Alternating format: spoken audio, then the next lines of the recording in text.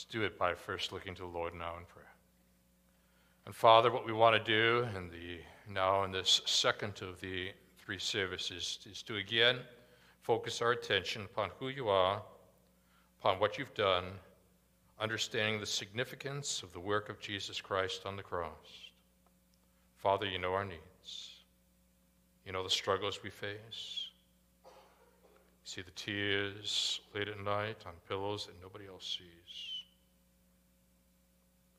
Might be about a relationship gone sour. Might be about a job still to be found. Might be about a health issue that thus far hasn't been answered. Most significantly, it might be someone who doesn't know Jesus. We need to be able to draw encouragement. We need to be able to draw strength now from your word. This is the right place to go, your word. So, Father, these moments to come are significant. We're not interested in the latest topic. We're interested in the eternal truths. And so we will continue to go verse by verse through what you've penned. So, Father, warm these hearts, engage these minds, and shape these wills. As again now, Father, we've come here to see Jesus and him only. We're praying these things again now in Jesus' name. Amen. I remember that day in Edmund Chapel when Howard Hendricks made his way to the pulpit to speak. And the students always loved whenever Dr. Hendricks was present to be able to open up God's Word and to draw our attention to what God has done. And there was this pivotal time where Dr. Hendricks was talking about the early church, persecution that was being experienced, and what God was doing in the midst of the persecution. And he went on to say, and I've got my notes in front of me, "My, isn't it tragic that God allowed this to happen," he said with a half smirk on his face, really. But then added, you'll notice that in your text. That's the reverse standard version, he said. But then added these words, "For you see, this early church was learning the law of spiritual thermodynamics, namely, the greater the heat,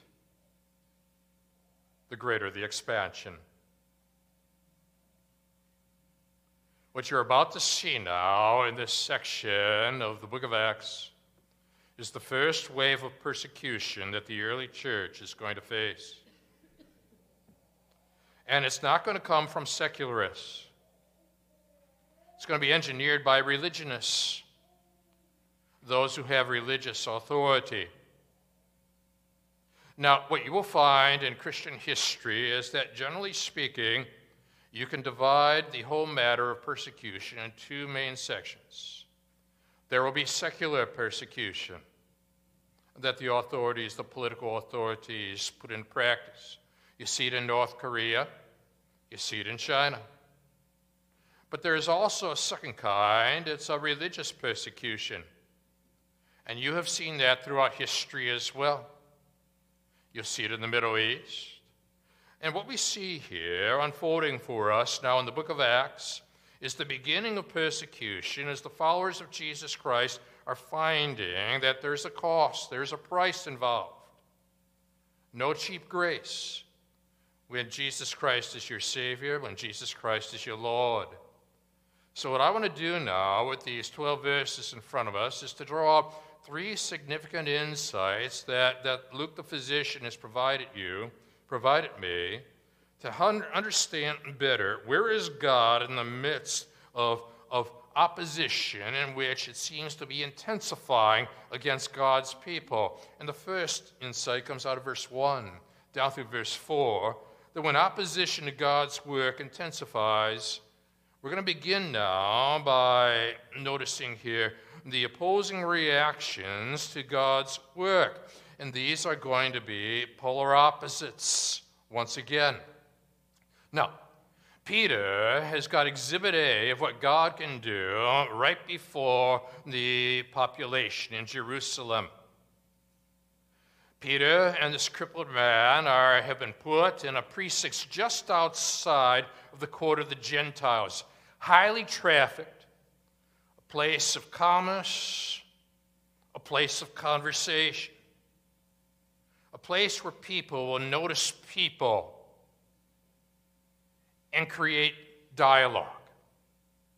God has sovereignly now positioned this lame man in that setting, who had become very, very much the mainstay in which people had to maneuver around in order to get into the temple precincts, a familiar figure. But that man who was born crippled now has been raised and can walk. Peter immediately takes the contemporary event and ties it to who Christ is and what Christ has done. But now he's got the religious authorities, the political authorities worked up. He hasn't even finished what he has to say. You see it in the opening verse. And as they were speaking, they, meaning Peter as well as John, as they were speaking, not after they were speaking, as they were speaking to the people, notice who appears on the scene. It's not the secular authorities at this point. Yeah, there's secular unbelief. There's also religious unbelief. And now the religious authorities appear. The priests, captain of the temple. But mark the next group. It's the Sadducees. The Sadducees. Now, we pointed out in our insert for this morning that the Sadducees were the religious aristocracy within the precincts of Jerusalem. They were the rulers. They were the authority figures. And at the time in which Jesus Christ was sentenced, they were the majority in the sentencing, you see. Not only do we see them in a position of authority, we have to understand a little more about their ties, their connections, and their beliefs. They were deeply connected to Roman politics. They knew that in order to maintain their positions of authority, they had to scratch Rome's back, and Rome in turn would scratch theirs by allowing them to maintain their seats. Understand who you're dealing with when you are sharing the gospel. But not only were there political ramifications with these people, there were doctrinal ones as well. For you see, the Sadducees did not believe in the resurrection. So when somebody comes along now and says Jesus Christ is risen from the grave, that's going to get them moving. They're going to want to squelch that movement. Otherwise, Rome will think that this one born king of the Jews, so they had heard, has created a following, and that's going to create an uproar. And then Rome will come with its political forces, its soldiers, and these Sadducees may very well lose their position of authority within that city. So much was at stake for them, you see, theologically, as well as politically, even economically. So now, here's Peter. He's appealing to the masses. God has positioned him outside the court of the Gentiles. This is a place that's highly trafficked. And these individuals, you're up to verse 2 now, are not merely annoyed. They are greatly annoyed. They are greatly annoyed because they could lose their position of authority. They could also lose their income. And why are they annoyed? Luke in verse 2 gives you two reasons. Number one, they were teaching the people. These were fishermen. They lacked the formal credentials that you would expect of a rabbi. But number two, they were proclaiming Jesus, the resurrection from the dead. And while the Jews believed in a general resurrection still to come, The very thought that this one Jesus Christ who had entered into Jerusalem, who had died on that cross, is raised from the dead, this we get the crowd talking, you see. And now we've got Exhibit A, and if this man who is crippled from birth, if this man is now standing, how then do you build a bridge from God's power, raising one who could not walk to now walking, to the cross of Jesus Christ, where Jesus Christ, once dead, is now alive? Do you see the connections he's making? Do you see now the bridge he's building? Now, likewise, in your conversations day in, day out, when people are wondering what's going on in this world, build a bridge. Peter's doing that. And he makes his way toward Jesus. More about that bridge in a moment. You're up to verse 3, and they arrested them and put them in custody until the next day. So much for due process of law, right? They feel threatened. An example in history of a secular political opponent. Julian the Apostate was his nickname. Rome, he was the emperor. Well, he was on a march with his army on a campaign against Persia, it's modern-day Iran. The year was 363. One of the soldiers in his army said to a Christian who was being abused by the soldiers, "Well, now, where's your carpenter?" Alluding, of course, to Jesus. "Where is he now?" he asked cynically. Without missing a beat, the response was, "He's making a coffin for your emperor," was the reply. Know how to respond quickly. Well, there's the rest of the story.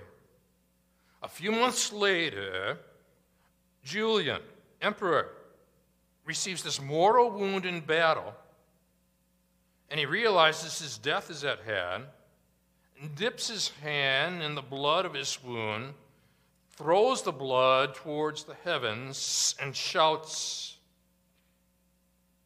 "Thou hast conquered, O Galilean carpenter, thou hast conquered."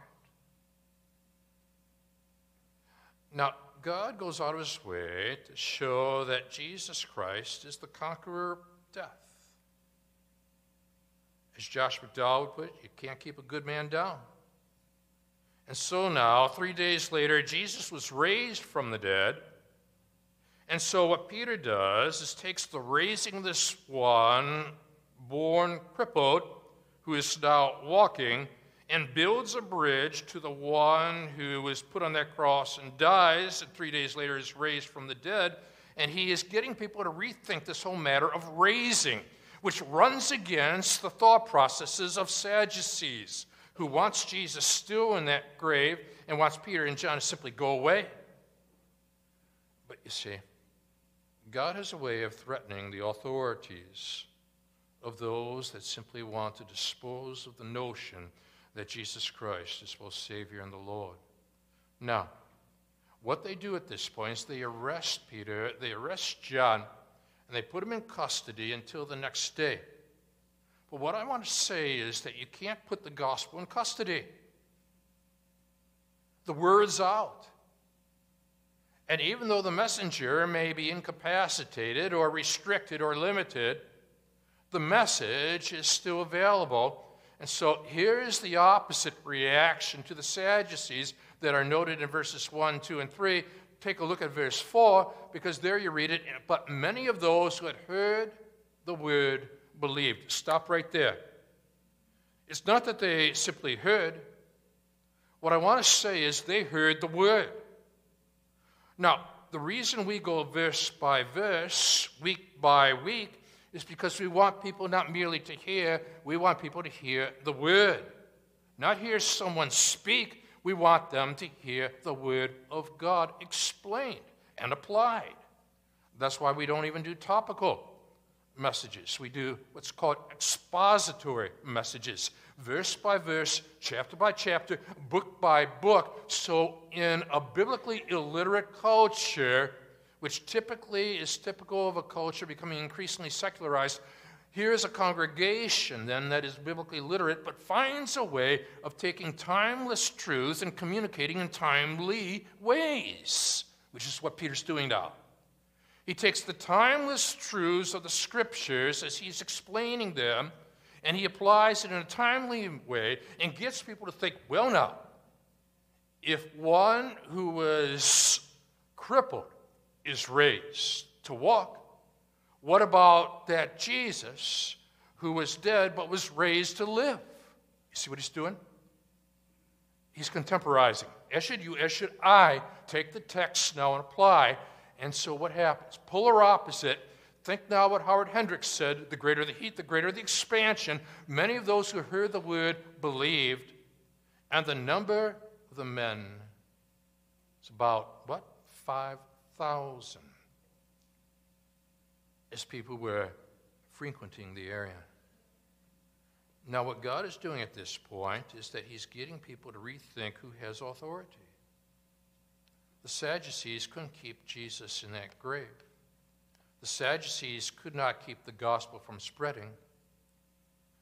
They are limited in their authority. They're dependent upon Rome.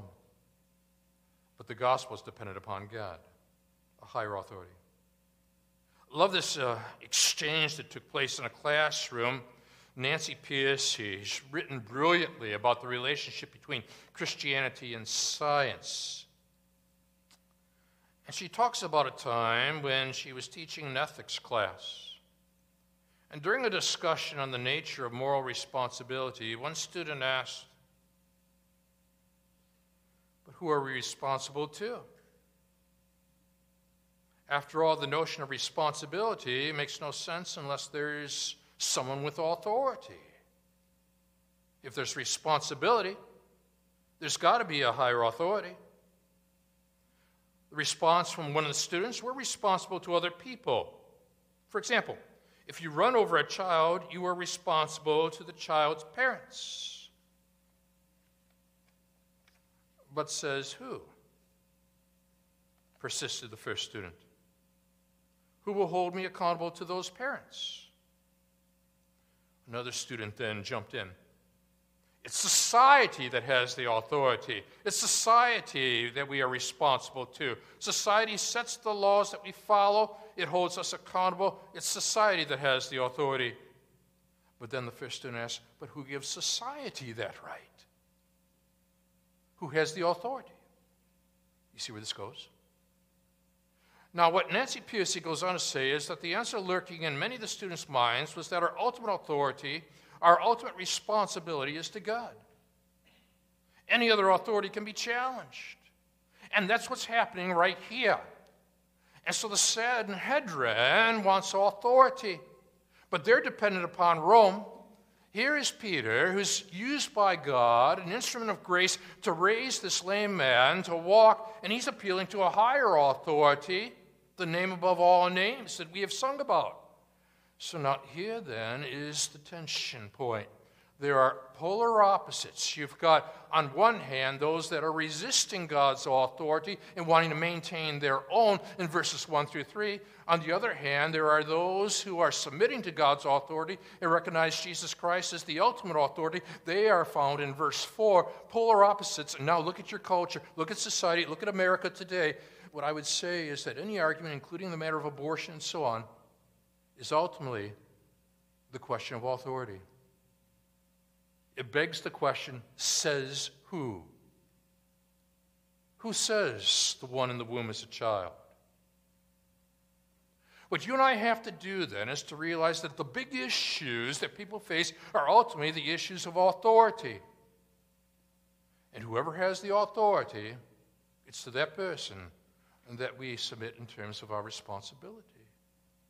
And the Sanhedrin didn't want to hear that one bit. But what do you do with Exhibit A when here's this man who is standing there, and he was previously crippled, and while they tried to keep Jesus Christ in the grave 3 days later, he's raised from the dead, what do you do with Exhibit A? This is getting the people talking. And Peter's got him talking. Even though he's incarcerated, he's still having impact. And even though you might be restricted, even though you might be limited, you're having impact.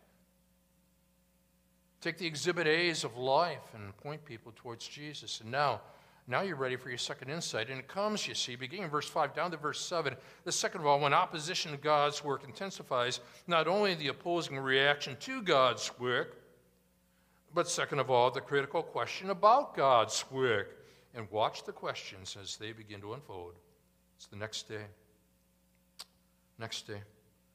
Rulers, elders, scribes. They gather in Jerusalem. And with Annas, the high priest. Annas, well, he's kind of like the patriarch of the priests. But now the pivotal figure, and you can read about him in Jesus' trials, Caiaphas. So as John and Alexander and all who were of the high priestly family, they've gathered together. Zero in now on Caiaphas. He was at the forefront of Jesus Christ's arrest. He was carefully aligned then with the real Roman authorities to make sure everything worked. Now, when you are touring Jerusalem, you're going to reach a point when you get to the house of Caiaphas. Look what shows up on the screen, if you would please. There is the road that leads to Caiaphas' house, you see. And as you're making your way to Caiaphas' house, look what comes next. There's Caiaphas' house. Now, on October 27th of 2018, that's where I stood, 1 year ago. So this got me thinking.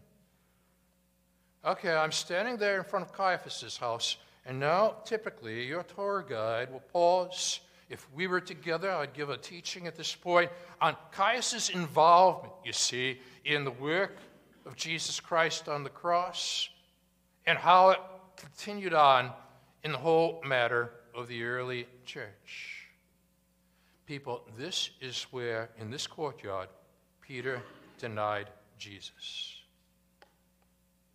Not once, not twice, 3 times. The name Caiaphas and the setting of Caiaphas' house would bring back terrible memories for Peter. Now, do you see that setting where there is this, seems like a walkway off to your left? That is where Jesus Christ would have been walked as he was held in custody in his hearings. And it's where the exchange of the glances occurred between Jesus and Peter. As Jesus would have looked down, Peter would have looked up after the cock had crowed 3 times, and then Peter wept.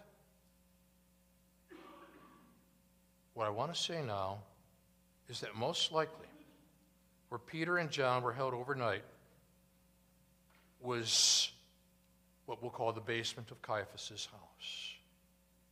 And if I were to take you down the steps into the lower level, we would see stocks where prisoners were held captive, still there. Now, Peter, the next day, is brought out of custody. He is now standing before Caiaphas, you see, and the other religious authorities of that time period. You know what I love now? God is the God of second chances. Just as he gave Peter, a second chance to be able to be reinstituted as an apostle when Jesus asked, "Do you love me? Do you love me? Do you love me?" Now, likewise, what God in his sovereign purposes does, he leads Peter right back into the scene in which Peter denied Jesus Christ. And now Peter is going to have to affirm Jesus Christ. Do you see the power in all of this? Now, God has a way then of taking you back to your roots, taking you back to your studies, taking you back to the place where previously you departed from him and giving you a new opportunity to set things right and to align yourself publicly with what you know privately, that Jesus Christ is Lord. So now, back to the text. There's Caiaphas, John, Alexander, all who were of the high priestly family. Now you're up to verse 7.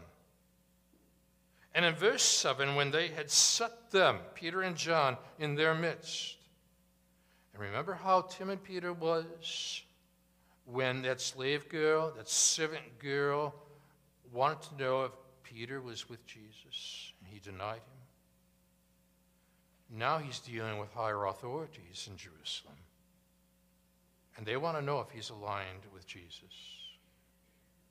And when they had set them in the midst, they inquired, by what power or by what name did you do this?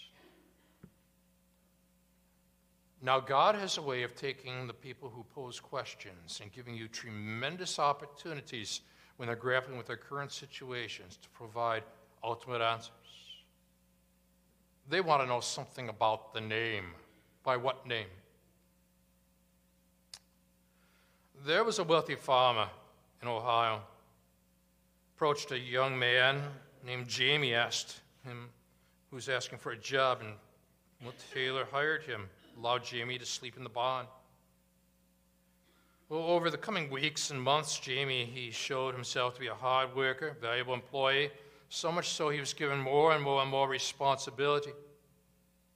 But now, you got to understand the time period. One day, Jamie came to Taylor and announced that he and the wealthy man's daughter had fallen in love. And the young worker asked Taylor for his daughter's hand in marriage. And Taylor was angry and said, I've treated you well. This is how you repay me. You don't deserve any of my good treatment. Get your things and go. And so Jamie packed his things, left. Taylor never heard from him again. So he thought.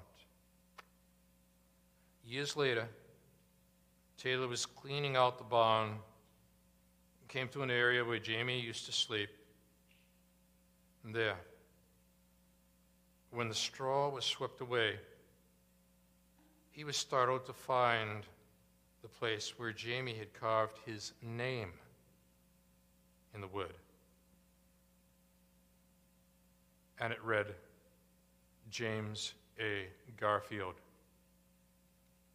People, James A. Garfield became President of the United States.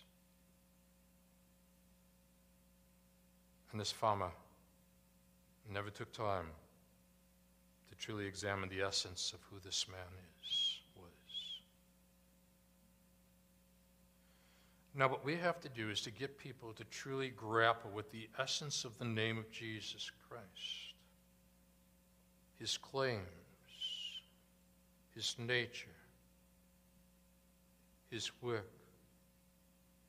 Because people are still dealing with the says who questions of life, but they can't figure out the exhibit A's that keep being thrust their way. And you've got to find a way to take exhibit A and get them to the cross, and from the cross to the empty tomb. And as you do so, what you are doing is recognizing, number one, there's going to be opposing reactions to God's work expected in America. There's going to be polarization. Number two, ponder the critical questions about God's work. What do you do with what you're observing? But now you're on to it. The third insight that unfolds from these verses rather naturally, that when opposition to God's work intensifies, it has, it will. Well, then note thirdly, the superior name in God's work. And here we unpack it beginning in verse 8. By what name did you do this? Peter, filled with the Holy Spirit, said to them, rulers of the people and elders. He's respectful. As should you, and as should I, when we're talking to others. He's acknowledging them. He's acknowledging, yeah, they've got authority, but it's delegated, not absolute. Rulers of the people and the elders, and now I can almost, Peter, and you know that he's got a way of a smile curling up on the side of his face when he's about to pull the rug out under somebody's feet. Here it happens.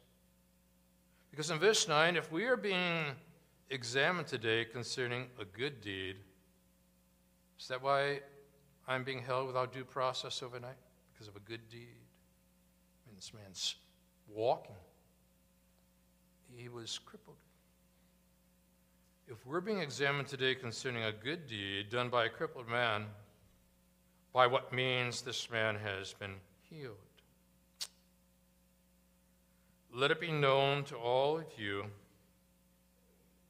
and to all the people of Israel that by the name of Jesus Christ of Nazareth, whom you crucified, whom God raised from the dead, by him this man is standing before you. Well, now what fascinates us is that he goes out of his way to talk about Jesus of Nazareth. Because as Jesus was inching his way, you see, toward Jerusalem to the point in which he would be put on trial, to the point in time where he then would be sentenced to death, there was a man by the name of Bartimaeus. And Bartimaeus in Mark chapter 10, beginning, you see, in the verses of 46, he was a blind beggar sitting by the roadside. And when he heard that it was Jesus of Nazareth, he began to cry out and say, Jesus, Son of David, have mercy on me. How did he know? Because he had been told by those around him that Jesus of Nazareth was passing by. When people passed by the cross, they got to a place where they would look up at an inscription in John 19:19. Pilate wrote the inscription. Sadducees were in on it, put it on the cross. It read, Jesus of Nazareth, King of the Jews. Now, when you get to Israel, if you haven't done it yet, you're going to go into Nazareth, you see, and what struck me is that there are Arabs everywhere.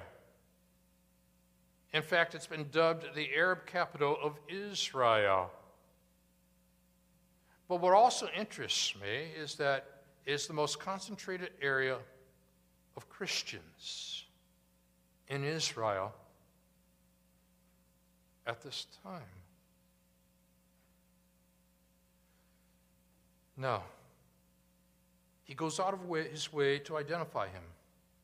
It's the name of Jesus Christ. Oh, praise the name of the Lord our God. Oh, praise his name forever. For endless days we'll sing your praise, O Lord our God. Hillsong worship, you see. Well, no. What Peter does is that he pulls together responsibility with authority. Responsibility, Jesus Christ of Nazareth, whom you crucified. Authority, whom God raised from the dead. As he probably has his arm around this beggar at this point. And I can still, Peter, you know Peter. He's got this half smile on his face. He's saying, if God can raise a lame man to walk, that same dunamis, that same power can raise the second member of the Trinity from the grave and produce life. Now, Peter probably took his arm off at this point because he's got to wave his finger as he points to the crowd and he says, this Jesus, he was just got done talking about this man standing before you. Well, but you see how he builds a bridge? Are you a bridge builder? Do you realize that Caiaphas' house had a bridge for the high priest to walk to get to the temple? Now, you're building a bridge here. So this Jesus is the stone that was rejected by you, the builders, which has become the cornerstone. And Peter, who had been incarcerated the night before, was probably meditating on Psalm 118, a great messianic psalm, where it says, the stone that the builders rejected has become the cornerstone. This is the Lord's doing, not the Sadducees. It's marvelous in our eyes. And then we go on to say, blessed is he who comes in the name of the Lord. And Peter is all about now the name of the Lord. As Chris Tomlin would put it, Jesus Messiah, name above all names, blessed Redeemer, Emmanuel, the rescue for sinners, the ransom from heaven, Jesus Messiah, Lord of all. And now he delivers the goods. You're up to verse 12. Powerful. Makes you stop and think. And there is salvation. Notice how it begins, and then notice how it ends. There is salvation. Now notice the first exclusive. In no one else. Notice the second exclusive. There is no other name under heaven given among men. And then he comes full circle. He began with salvation. He ends with salvation, by which we must be saved. What makes this name supreme? Well, first of all, the name of Jesus was given from heaven. An angel gave the name to Jesus' mother, Mary. You're going to conceive in your womb, bring forth a son, and shall call his name Jesus. Angel comes to Joseph. Joseph, foster father of Jesus. Joseph, son of David, fear not, he would go on to say. And then he speaks of Mary, and she shall bring forth a son. You shall call his name Jesus, for he shall save his people from their sins. It's the name given from heaven. So this supreme name, notice where it came from, but furthermore, notice where this name returns to, because what the Apostle Paul would go on to say is simply this, that at the name of Jesus, every knee should bow of things in heaven, things on earth, things under the earth, and that every tongue should confess that Jesus Christ is to the glory of God the Father. And now you've got the name given from heaven to earth, and now from earth he returns to heaven, and the Sadducees are having to figure out, what do I do with a lame man who now walks, and a Peter who is standing and making a connection to one who had died, and now Peter is saying 3 days later is raised from the dead. When I was standing at the Rosetta Stone in the British Museum, it was discovered in 1799 by Napoleon's troops.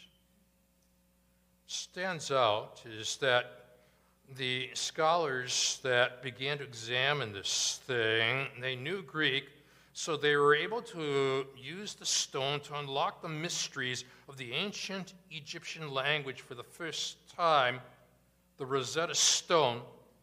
And as they began to unlock it, they were able to do so because they recognized a name at the very top of the stone. The name of the king supplied the key in this case to interpret what the stone meant. Jesus, it's his name that helps us to understand and to interpret why things are the way things are and where everything's going. Jesus. At your name, the mountains shake and crumble. At your name, the oceans roar and tumble. At your name, angels will bow, the earth will rejoice. Your people cry out, Lord of all the earth, we shout your name, filling up the skies with endless praise, Yahweh, Yahweh. We love to shout your name, O Lord, writes Phil Wickham, as we have sung and bring glory to his name. We stand together. And so, Father, hallowed be thy name. We give you praise, we give you thanks, because the name of Jesus was given by you to Jesus. And then that name returned to heaven, and someday every knee is going to bow and every tongue confess that Jesus Christ is Lord. And we're giving you praise now, Father. In and our understanding of that name will never be the same again. God is our salvation. Jesus is our Lord. And for this we give you the praise. In Jesus' name, amen. God bless you.